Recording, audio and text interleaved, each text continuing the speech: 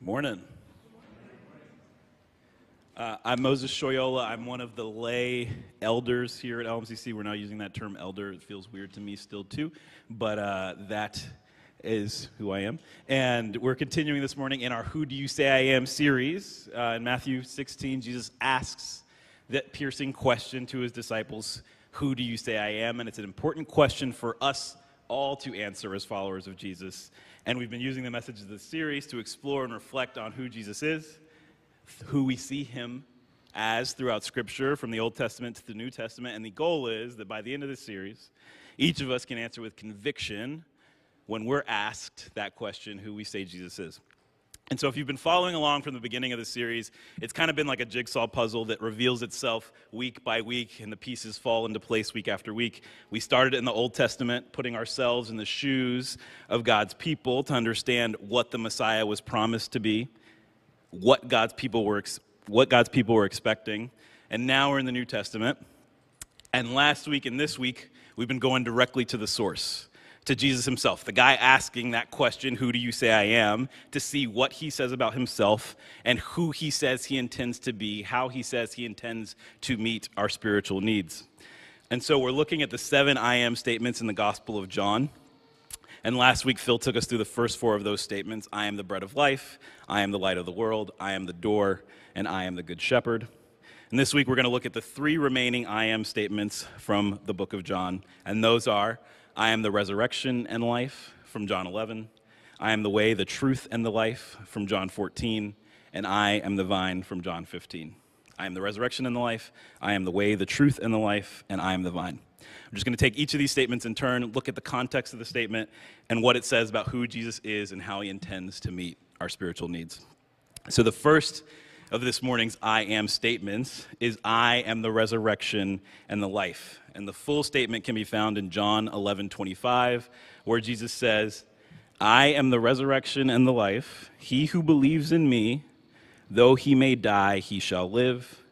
And whoever lives and believes in me shall never die.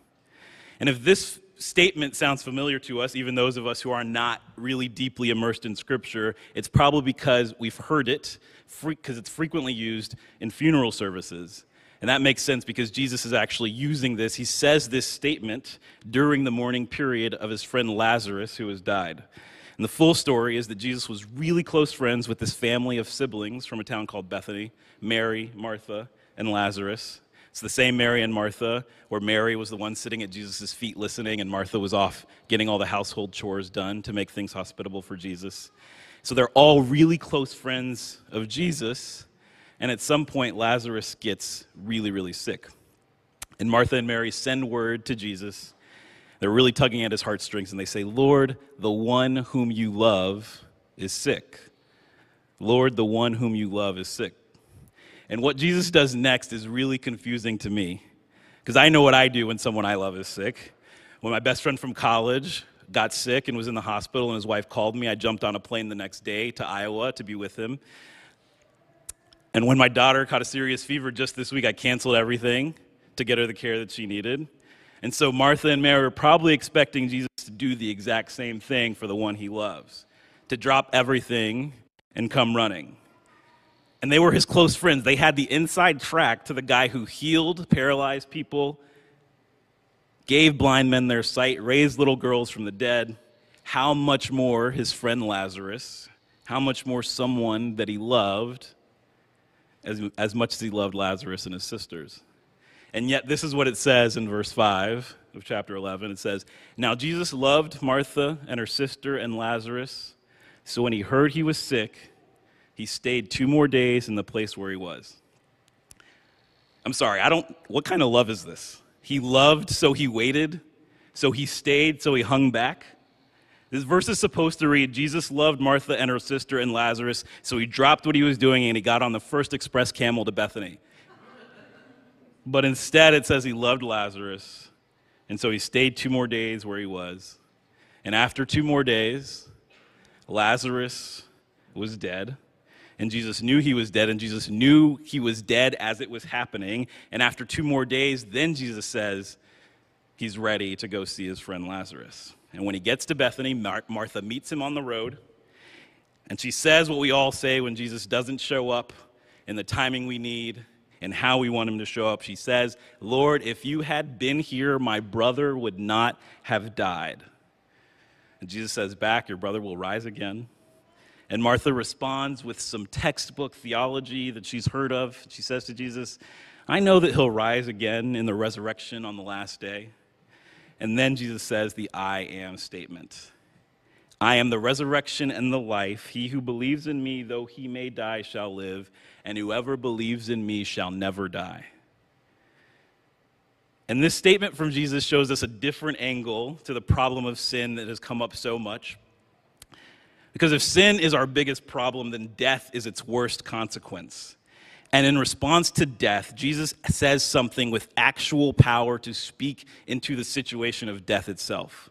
He says, I am the resurrection and the life. He who believes in me, though he may die, shall live, and whoever believes in me shall never die. Jesus puts an end to death.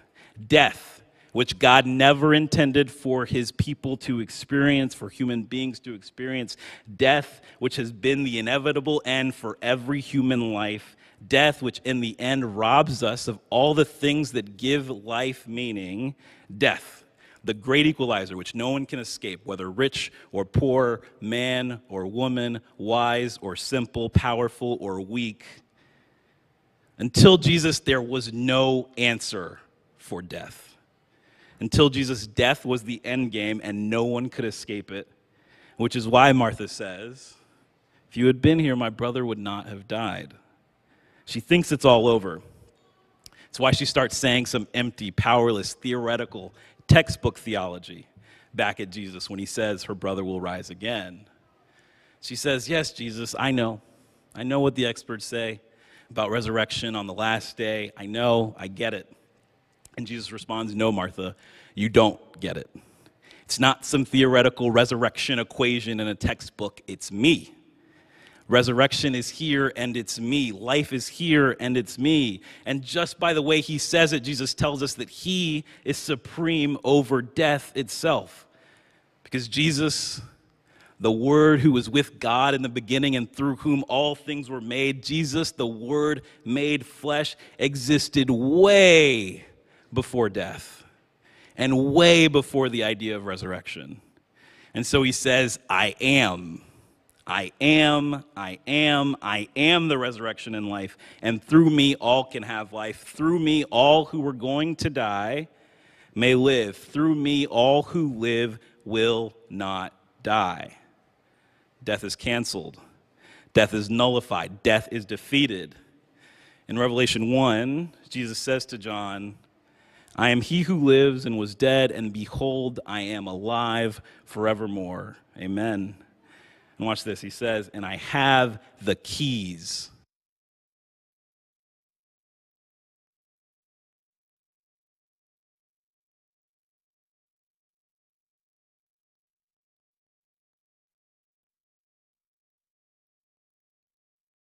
Life himself now reigns over death for all who believe in him. That's the first I am statement of Jesus this morning. I am the resurrection and life. And in this, Jesus tells us that death is no longer the end game for all who believe. The second of this morning's I am statements is I am the way, the truth, and the life. And this one comes in John 14. Jesus says it during the Last Supper, the last night of his life before he goes to the cross. And he uses his last night with his disciples to share everything that they need to know to carry out his mission once he's gone. And he starts off the night with a humble act of service. He washes the disciples' feet. And this is so strange that Peter is mortified. He feels that it's wrong for Jesus to debase himself and serve the disciples in this grimy and dirty way. To the point where Jesus has to say, Peter, if you don't do this, you have no part in me. And Peter says, okay, I'm in. And this is important context for what happens next. Because Jesus is telling his disciples what's going to happen, that he's going to go away, he's going to prepare a place for them, and he's going to come back for them. And he says that they actually already know where he's going. They already know the way to where he's going. One of them asks, how can we know the way? And Jesus says, I am the way, the truth, and the life. No one comes to the Father except through me. I am the way, the truth, and the life. No Father except through me. Jesus says that he is the way. He is the path to everything we seek. He is the way to being made right with our Father. He is the truth. He is the answer that ties everything together in all of creation and in all of our lives in a way that makes sense. He is the reconciliation of all the hard to reconcile questions and realities of life. He says he is the life. Saw from the previous I am statement that he is the master over death. He defeats death for all who trust in him. But not only that, he brings true life, divine life, life that doesn't decay but is ever springing for everyone who trusts in him. And there are two things about this statement that are polarizing. They either make us feel incredibly comforted or incredibly offended. And it's that this statement is both comprehensive and exclusive. It's comprehensive in that it covers everything good for everyone who believes. Everyone, not just the really good people, not just the really respectable people, everyone. Murderers, heathens, liars, adulterers, all are welcome. Everyone who believes has access to the way, the truth, and the life in Jesus. But it's exclusive. It excludes everything good for everyone who does not believe in Jesus. The good promises of the way, the truth, and the life, of the path to being made right with our Father, of reconciling the hard to reconcile questions of life, of the ever-springing abundant life, are only available through Jesus. He says he is the way, the truth, the life, not a way, not a truth, not a life. And in one sense, this is incredibly comforting. Anyone can access it, no matter what they've done, no matter who they are, no matter what, as long as we believe. But it's also incredibly offensive to our modern sensibility of pluralism and living your truth, which is why the context of washing the disciples' feet is so important. Because this I am statement is the kind of thing we would expect from a megalomaniac, the kind of thing we'd expect from someone who is self-indulgent and self-important. And what we see from Jesus is the exact opposite. At once he claims, I am the way, the truth, and the life. And where most people who would make that statement would demand to be served, he instead puts a towel around his waist and chooses to be the one who gets on the floor and washes his disciples' feet. It doesn't take away from the offensiveness of the statement to our ears. It doesn't diminish the claim, the comprehensiveness, or the exclusivity of it, but it does let Jesus' followers know that having him as Lord means serving a kind and compassionate and tender master who's full of loving kindness to his disciples.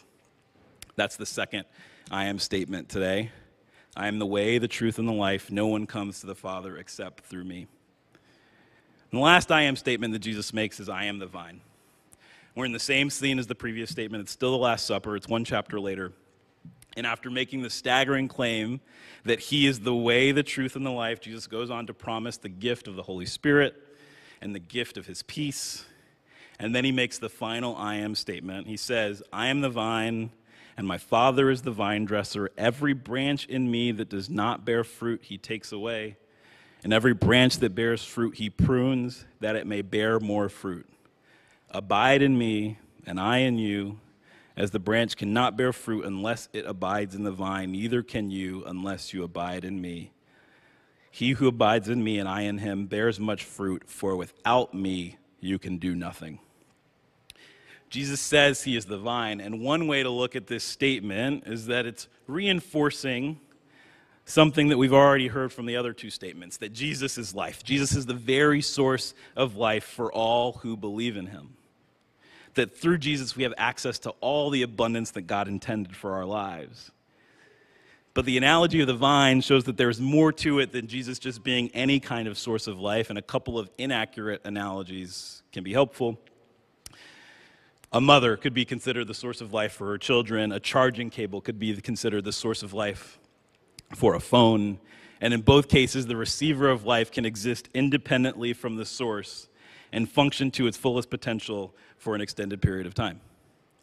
In the case of a child, the ultimate goal is actually for the child to exist independently from the mother and be a fully functioning adult. In the case of the phone, independence can only go on for so long, and the phone eventually has to be charged. But Jesus' claim to be the vine illustrates that he does not intend to offer us life like a mother or like a charging cable. He only intends to offer life that is permanently and completely dependent on him. These are his terms, and we're free to take them or leave them. But he says, apart from me, you can do nothing.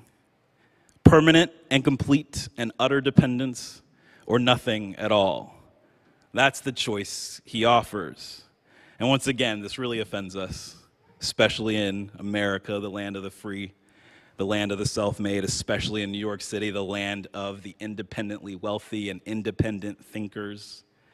Dependence feels like a step back for us, like prison, like death. And what we don't realize is independence from God, independence from Jesus, independence from one another was not our original design. And when Adam and Eve chose to rebel against God, it was a choice to assert their independence, to believe the devil's lie that having their eyes opened and becoming like gods was better for them. And that's the choice we make when we choose to have any corner of our lives independent of Jesus. But Jesus offers a different kind of life.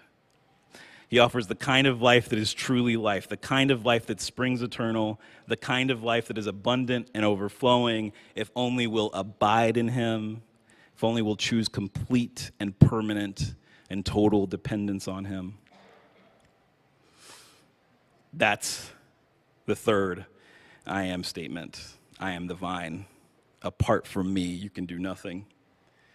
And those are the last three I am statements of Jesus in the book of John. I am the resurrection and the life. I am the way, the truth, and the life, and I am the vine. And all of us show a different angle to the reality that Jesus alone is life. Jesus himself sums it up best in the scripture you heard read in John 10 when he says, "The thief comes to steal and to kill and to destroy. I have come that they may have life and that they may have it to the full." If we believe in him, if we trust in him, if we abide in him, he will give us life to the full. Let's pray.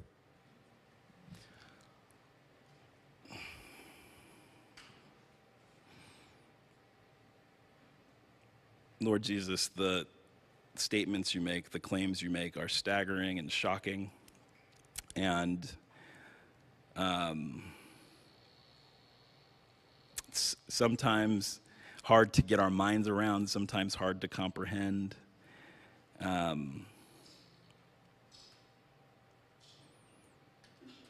But we know, Lord Jesus, that your name is the one above every other name. We know that in you are the words of life. In you is life itself. And so we ask you to illuminate these statements for us, to show us who you are, to help us comprehend and grasp and accept you for who you are, to choose you, to abide in you. You can only do this by the power of your Spirit. So we ask you to give us your Spirit to help us trust in you. We pray this in your holy name, Jesus. Amen.